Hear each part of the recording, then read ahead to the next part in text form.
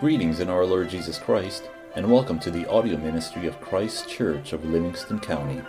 The following are 3 excerpts from a covenant renewal worship service led by Pastor Dirk DeWinkle, teaching elder at Christ Church. We trust you will be edified and ministered to by the Holy Spirit through this audio recording. Our call to confession today comes from Proverbs chapter 26, verse 2. Like a flitting sparrow, like a flying swallow, so a curse without a cause shall not alight. There are 2 applications from this proverb that I'd like to address here this morning. Both have to do with our words. First of all, and the proverb speaks most directly to the words which we receive, but also there's the words which are given. This passage speaks graciously to the blameless who must bear the curse and bitterness that comes from the mouths of fools or wicked men. Again, the last part of that verse is, a curse without a cause shall not alight. Say that another way, that curses have no power to afflict someone who is innocent. When we are cursed at or spoken poorly about without cause, then those words are like the birds that fly over our heads. They dart about their business, but they do us no harm. Remember Goliath's curses to David and of God. David recognized them as folly, and in fact those curses seem to be the motivation for him to defend God whom he serves. When foolish men and evil men spew curses from their mouth, from their pen, or from their keyboard, they have no ultimate power over the innocent. Then the exhortation turns to the words which we say, which we write, which we blog, which we tweet, or we comment. Words do matter, and we must make it our lifelong mission to handle them well. We must recognize that it's too easy for us to presume that the other person or party is bad and has done evil. It's too easy to mistake the person or misunderstand the facts. It's too easy to call evil good and good evil. This seems especially true when we have, or we think we have, privilege over or power over someone else, whether that be parents over children, older children over their siblings, bosses over their employees, or governments over their citizens. God calls us to seek the facts and to speak the truth in love. So the message is this: love your neighbor well by using words of truth. And when you are innocent, the curses that are hurled at you without cause, know that they are fleeting like the darting sparrow. Christ certainly can identify with the curses and false accusations against him, yet he was without sin. This reminds us of our own need to confess our sins, which are will and evil.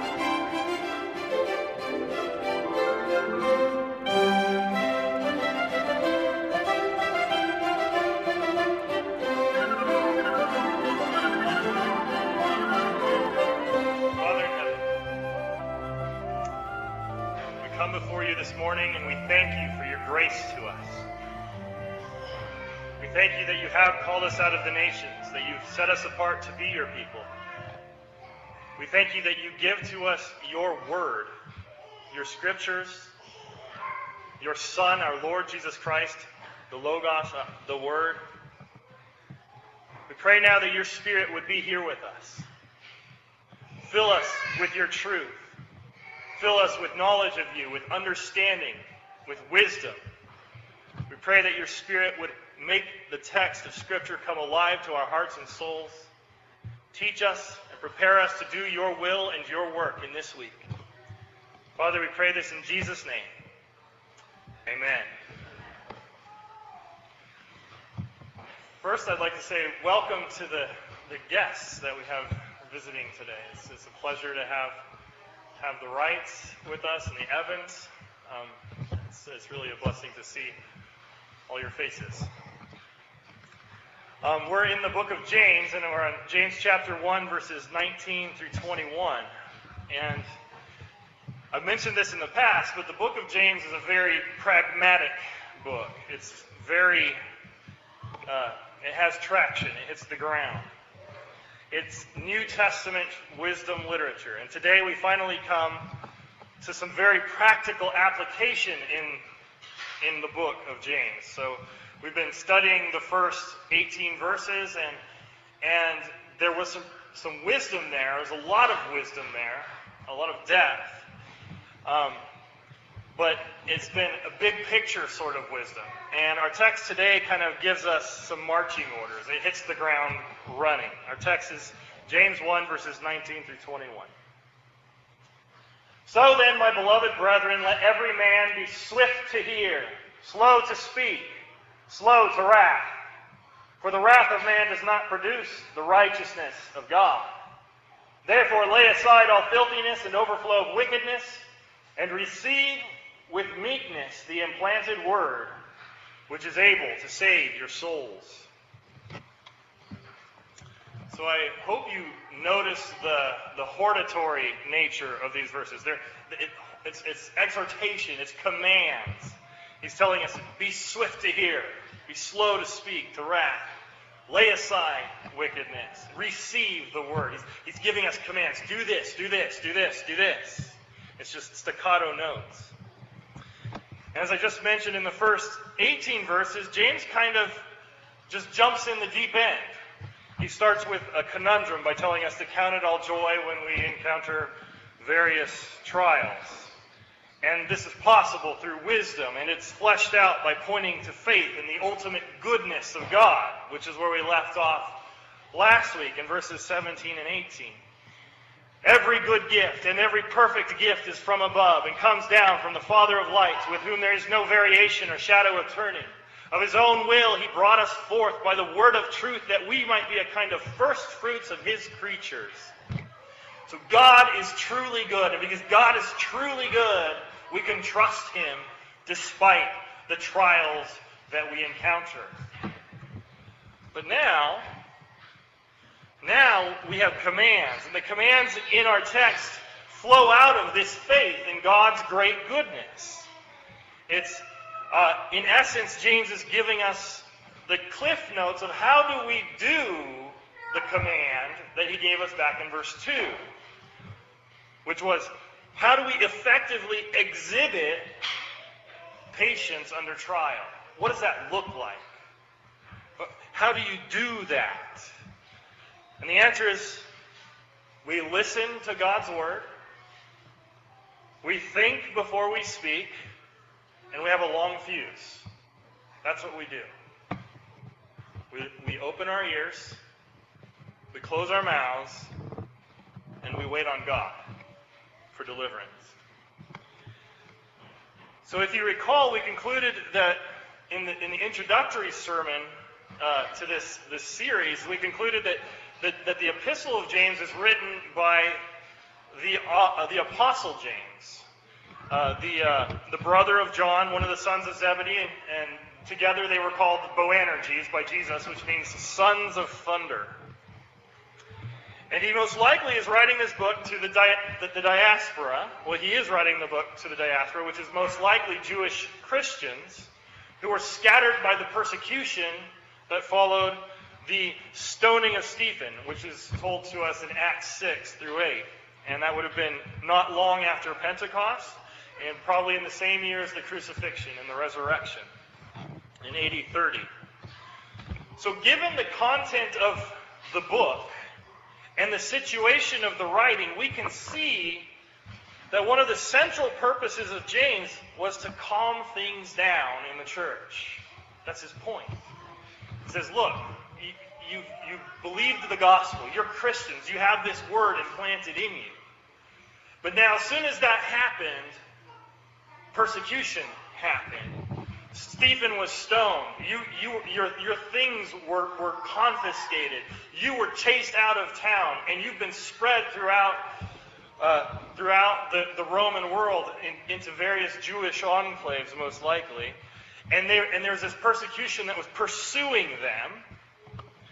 And there was this anger that was arising within the church. They were a community that were being oppressed.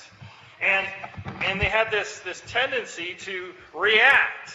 They were Jewish Christians who were acting in reactionary ways or even revolutionary ways There was an entire movement among the Jews at that time called the Zealots, and they were all about achieving the kingdom of heaven here and now on the earth by revolting against the Romans.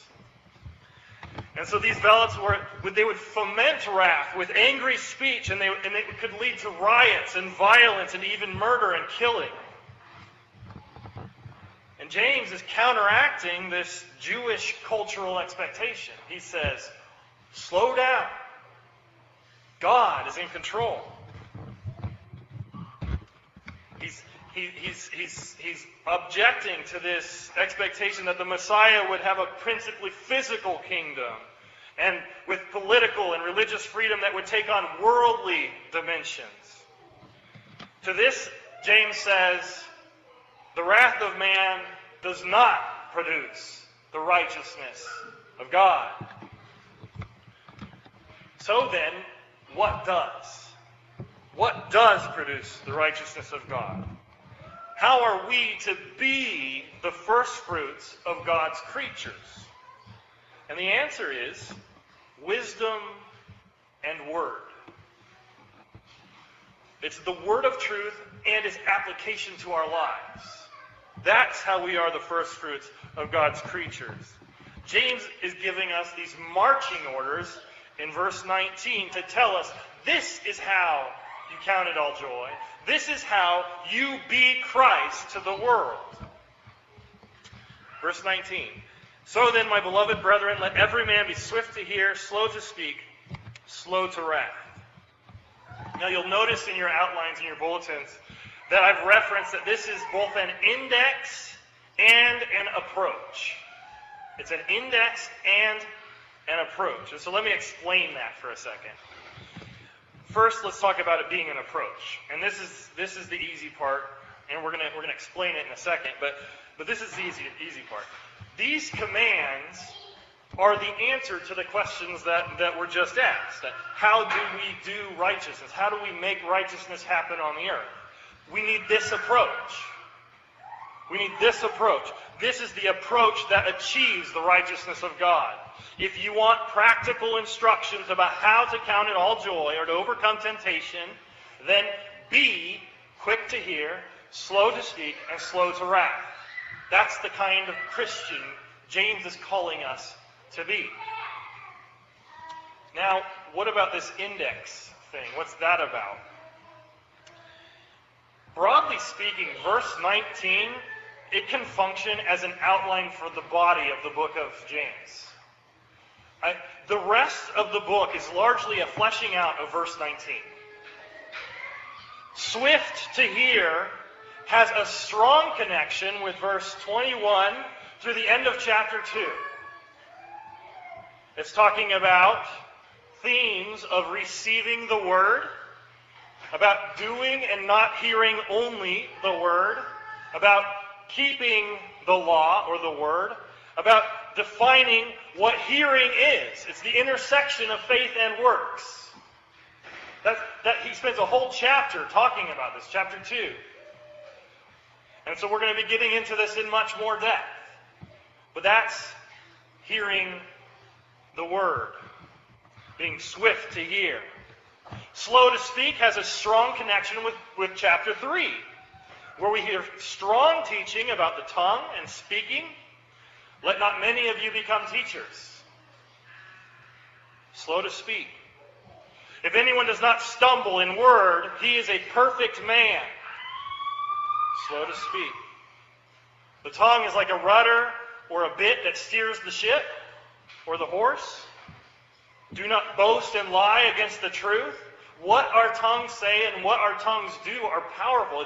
It's a world of fire. It's a little fire that can kindle a forest fire. And James tells us it's set on fire by hell. So be slow to speak. That's chapter 3. Even in our scripture reading today, it was talking about how the shepherds of Israel were not leading. They weren't teaching well. Be slow to speak. And they're held to a higher accountability. Slow to wrath is fleshed out in chapter 4 and chapter 5. Chapter 4 starts with, "Where do wars and fights come from among you? You lust and don't have. You murder and covet and cannot obtain. You fight and war." There's a great warning about coming destruction and judgment on wrath, and an entreaty to be patient in contrast to that wrath. So verse 19 is the index to the book of James. It's telling us, this is wisdom. This is patience in trials. And so now we're going to do a broad overview, and we're going to spend a little time talking about this approach that James has outlined for us. First, listening. Be swift to hear. This comes on the heels of God bringing us forth by the word of truth, and shortly before the exhortation to receive the implanted word. So God brings us forth by the word of truth, then he says, be swift to hear, and then he says, receive the implanted word. So the first thing we should gather here is that what is it that we are all called to listen to? What are we supposed to hear? And the answer is the word. We're supposed to listen to Jesus, to listen to the truth, to listen to God, the God of all reality. Now this is not simplistic. God speaks to us in many ways. One of the ways he speaks to us is through the Scriptures, obviously through the Bible, but he also uses other means. He speaks to us through faithfulness in prayer. He speaks to us through the preaching of the gospel, through the preaching of his word. He speaks to us through the body of his church, through his people, through community. He speaks to us through our brothers and sisters, in our homes and in our families, in each other, by the power of his Spirit. He speaks to us through our desires and our preferences. Those are gifts God gives to us. We learn about what his expectations for us are, partly based on those. He speaks to us through the opportunities that he presents to us and our life circumstances. So God speaks to us in many ways. We need to listen. We need to listen to God. But there's a foundational aspect to hearing, though. When we hear, we have to stop making noise ourselves. We have to be quiet. When you're hearing, when you're receiving, it's what you're hearing, what you're receiving is coming from outside of you. That means that you have to be open to it. You have to be receptive to it. And the exhortation from James is that we have to have this orientation, this specific orientation to hearing the word. We need to be ready to hear. We need to be anxious to hear. And this is where we have to ask ourselves some very direct questions. Are you quick to hear? Am I quick to hear? Do we hunger and yearn for God's truth and his revelation? Is that what we're aiming for, hoping for, just longing for? Is spending time in God's word, is reading the scripture a delight to you, or is it a chore, a burden? Are you hearing what he's saying? Are you bringing yourself to be changed by the word? Or are you just going through the motions and moving your bookmark a little farther forward in your Bible? Is the preaching of a sermon life to your bones? Does it fill you with enjoyment and comfort and fear and life, strength? Or is it something you have to do? Go to church on Sunday. An annoyance or a frustration. Or is it nap time? I hope it's not nap time. Is there a vibrancy in your spiritual walk which causes you to see the wonder of God's infinity in everything around you? Think about that. God is ultimate and eternal and infinite. He's in control of every little detail. That's exciting. Our faith should be vibrant and alive. So are you listening? Are you paying attention? Are you hearing what God is saying to you? Because He's speaking. Paul tells us in Romans 1 that even His invisible attributes can be plainly seen from the creation of the world. God is speaking. He's screaming in everybody's face. Open your ears. Listen to what He's saying. And being swift to hear is more than just being in the room when the words are said, or moving your bookmark forward in your Bible.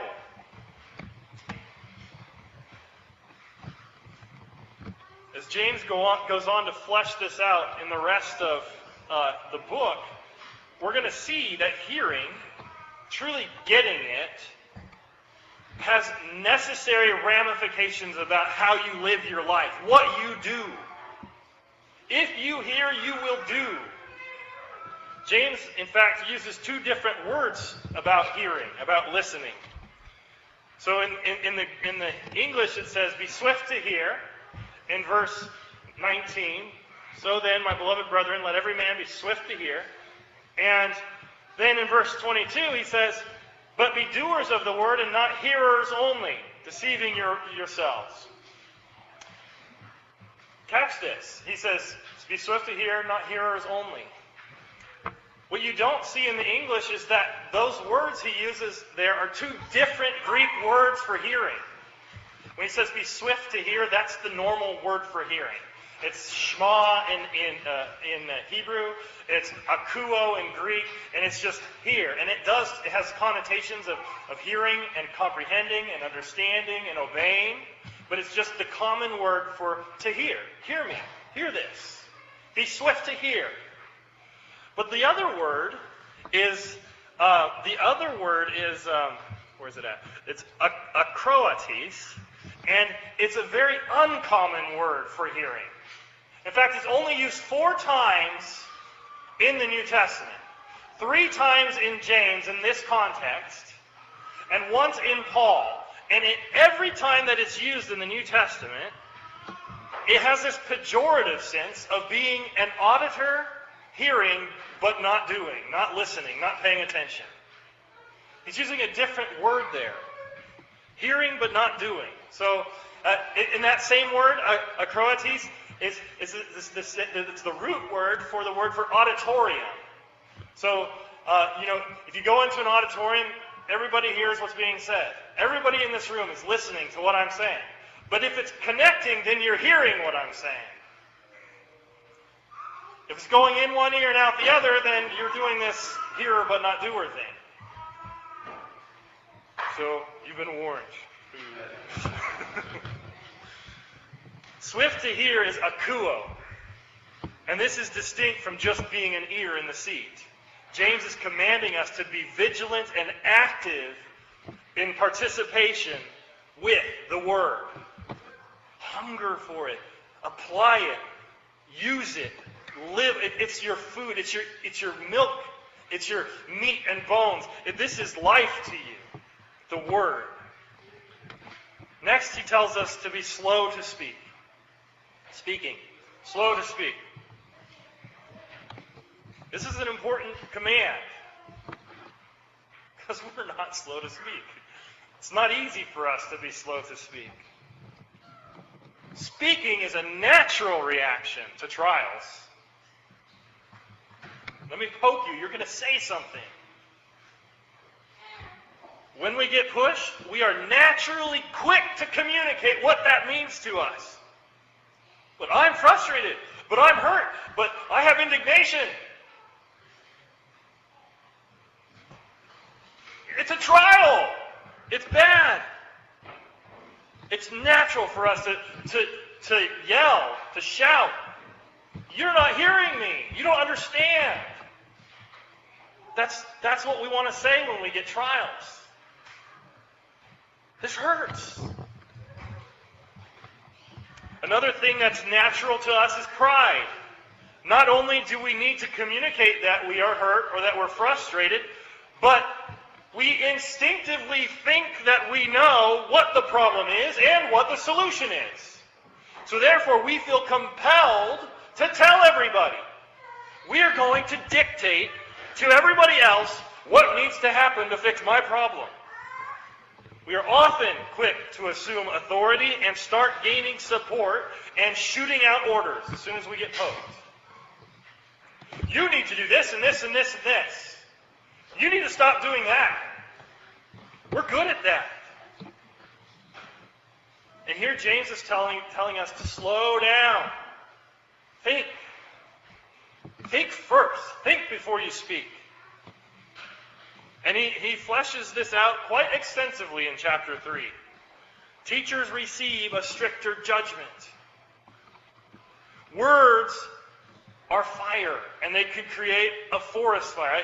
I mentioned this in the when I was talking about the index. We need to be slow to speak.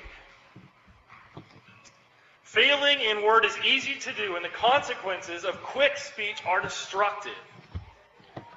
And there are many proverbs about this. Fools just run off at the mouth. That's what they do. They just they can talk all day long. You can't get a word in edgewise because they know it all better. But wisdom from the word is to keep your trap shut. Be slow to speak. And when you do speak, speak deliberately and with reservation, because the Lord judges every idle word that comes out of our mouth. It's Matthew 12, verse 36. Every idle word that comes out of our mouth will be judged. So be slow to speak. Don't be judged. And third, be slow to wrath. And this one comes with a justification. Verse 20. For the wrath of man does not produce the righteousness of God. This kind of wrath is speaking of a deep anger, a burning resentment, even a hatred, this wrath. And first, I have to say that this is not a blanket prohibition of wrath. James does not say, and never be angry, or and never have wrath. James says, be slow to wrath. Have a long fuse. There is good and appropriate wrath. Jesus made a whip to drive out the money changers from the temple. Think about that, though, for a second. He took the time to braid a whip. You can't just pop off, and you won't have the whip ready yet. He was slow to wrath. He was settled in his anger before he expressed it. He knew what he was doing. He was deliberately doing it. Slow to wrath. Society exercises wrath. It's one of the rights that God gives to society. Executions happen. They must be deliberate. They must be intentional, and they must know what they're doing. That's why we have a right to a just trial. That's why we have a right to being heard, to defend ourselves. But wrath is still executed. What's being prohibited here is riot, murder, the wrath of man, the wrath that's driven by personal indignation, by our own offense, being offended in ourselves, just because we feel hurt, without having first done the wisdom of patience in pursuing this wrath. Our God has wrath against sin, injustice, and oppression. He hates it when men hurt and abuse and steal and kill to serve their own ends and their own lusts. God hates that. He's really angry about it. We should be too. There are atrocities and horrors that should create wrath in our hearts and in our souls. Genocide, murder, rape, abortion, battery, torture. These things really happen in our world. And righteous men should be angry about it. It's not okay to be complacent about it. So when we look at the evils of ISIS and abortion and the mockery of marriage by our court system, our blood should boil. But we must not exhibit what James calls the wrath of man. Rather, we should do what Paul says, and that's to be angry and do not sin. Don't let the sun go down on your wrath. God's in control, and God says, vengeance is mine, I will repay. And we must trust Him on that. We must rest in His sovereign power. And this is where we come to the tree and the fruit. There are two sources presented to us in verses 21 and 22.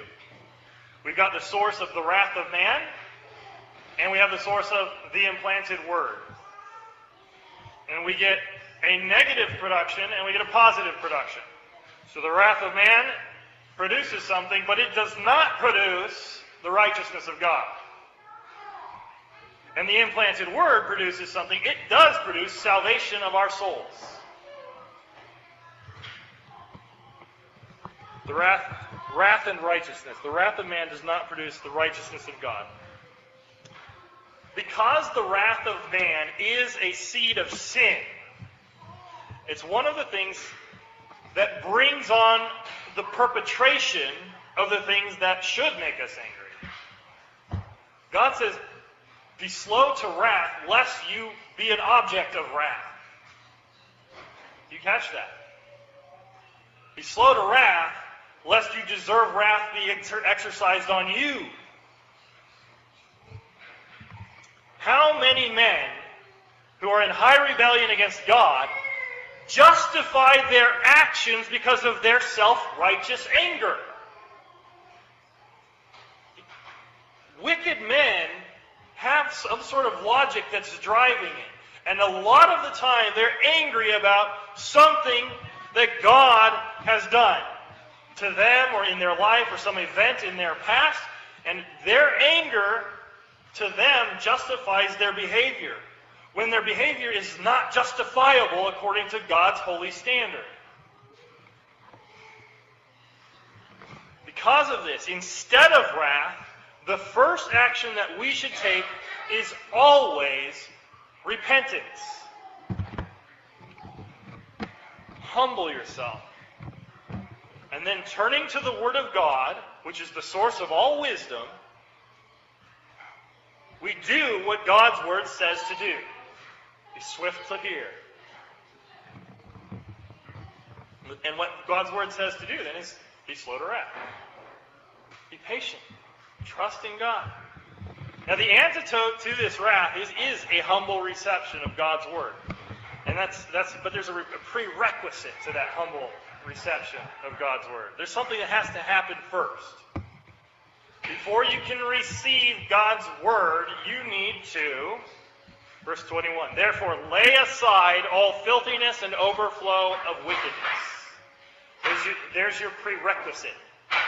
Before you can be slow to wrath, before you can be slow to speak, before you can be quick to hear, you need to be cleansed. You need to be purified. Lay aside all filthiness and overflow of wickedness, and receive with meekness the implanted word, which is able to save your souls.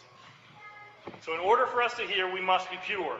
In order to receive, we must lay aside. If we refuse to let go of sin in our lives, if we grasp on to sin in any of its forms, then we truncate or we interfere with our reception of the Word.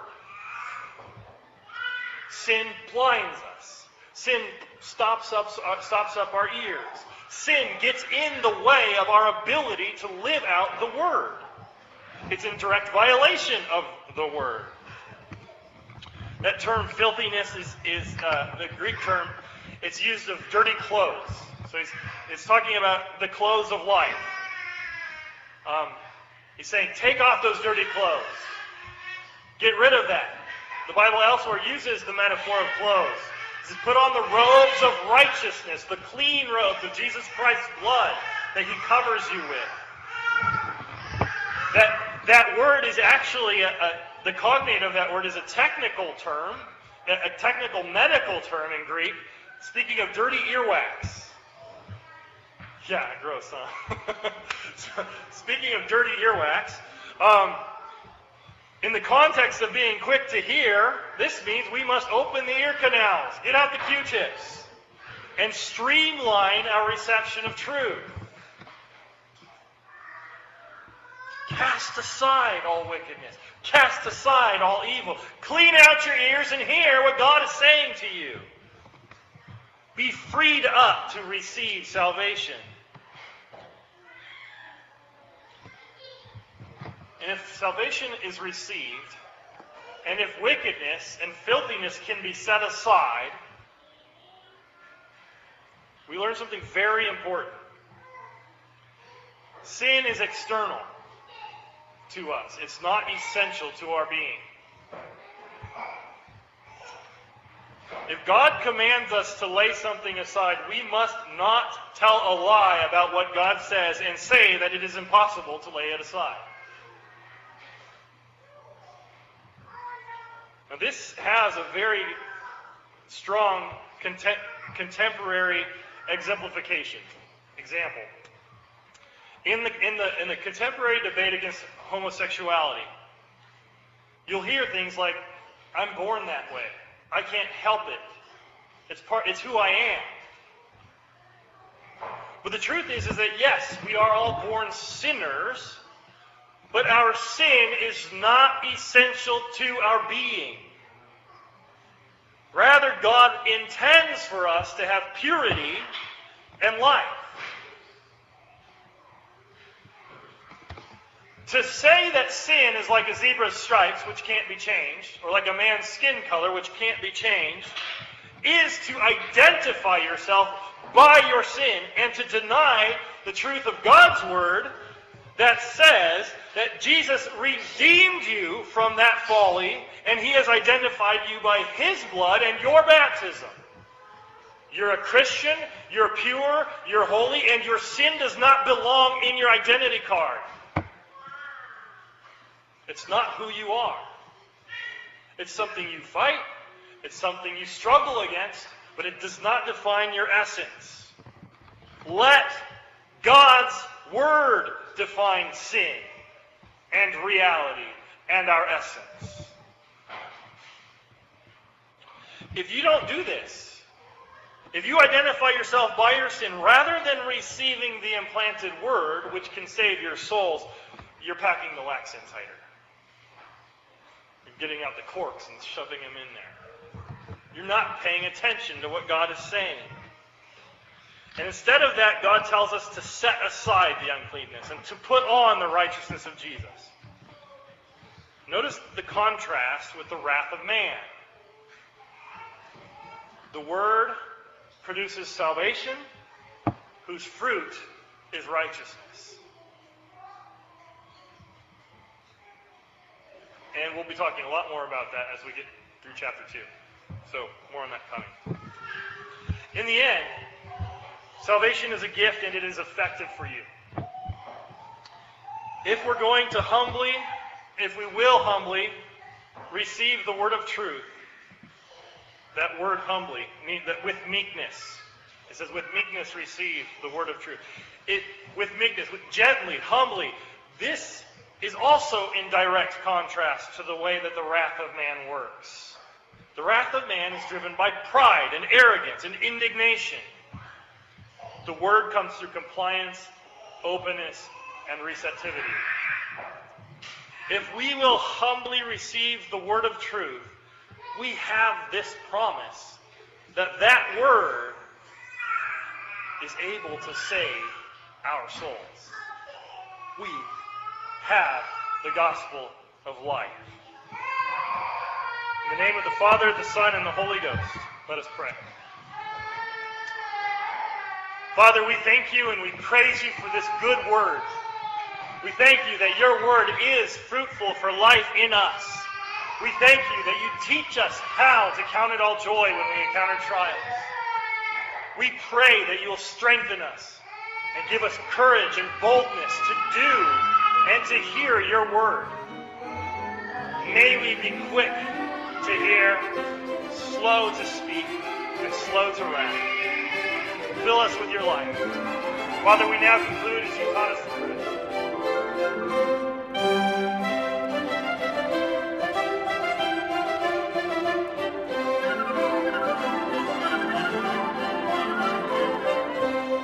Brothers and sisters, you have come into God's presence this morning.